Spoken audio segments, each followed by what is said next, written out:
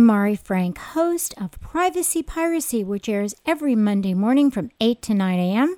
right here on KUCI 88.9 FM in Irvine and KUCI.org in the net. I'm also so pleased to present the weekly segment of Orange County Sheriff News and Safety Tips, and we are so thrilled that we are welcoming back Marilyn MacDougal, who's been on several times with us. She's always terrific, and she is the Executive Director of Community Programs for the Orange County Sheriff's Department, and she's been with the department 19 wonderful years. Thank you, Marilyn, for joining us again. Thank you for inviting me. I always enjoy it. Well, you know what? Please tell us about what the Peace Officers Memorial is all about. I know we just saw you on the front page of the newspaper. Well, the Peace Officers Memorial was built about 20-some-odd years ago, and it was built as a place to honor the Orange County peace officers that have fallen in the line of duty.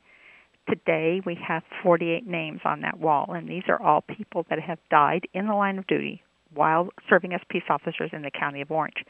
Now, there are some names from Los Angeles on the wall, but they died in Orange County, so we also add their names to the wall.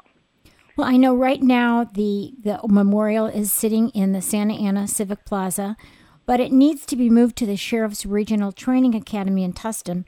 Can you explain why and what are the challenges in doing this? Well, for one, the monument when it was built to last for about 20-some-odd years, but it wasn't meant to last for 50 or hundreds of years, and it's just not made of materials that are to last for a lifetime.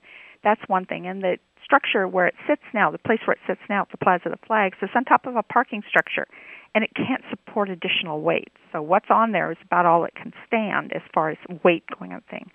And we need to build a longer-lasting monument. We also need to move it to a location which is more serene and more in line with keeping for the families so that they can reflect and visit and not worry about coming to Santa Ana in some instances and at night where it's not necessarily always secure. And this place where we're taking it is a very secure facility, and it's very protected, and it's a beautiful setting and at a beautiful location. It's a great way to honor those gentlemen who and women who passed on for us. So why don't you give the Orange County Sheriff's Department website, and then they can find out more about it later. It's ocsd.org. Marilyn, you are wonderful, and we will have you back again to tell us more. Thank you. You're welcome.